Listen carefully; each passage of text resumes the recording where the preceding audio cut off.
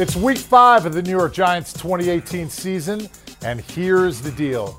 With the New York Giants going on the road to face the Carolina Panthers, this Giants defense will be going up against the #1 rushing attack in the NFL, and there are 3 critical factors on how the Carolina Panthers want to get this done. Number 1, Christian McCaffrey. Obviously, you know they want to line him up at the running back position and run him between the tackles, but what else do they want to do?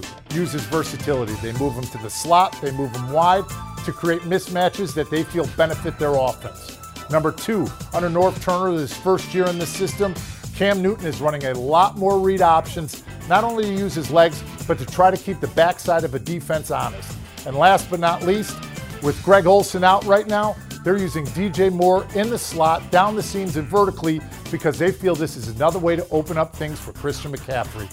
Swarm to the football, gang tackle, and come away with a win.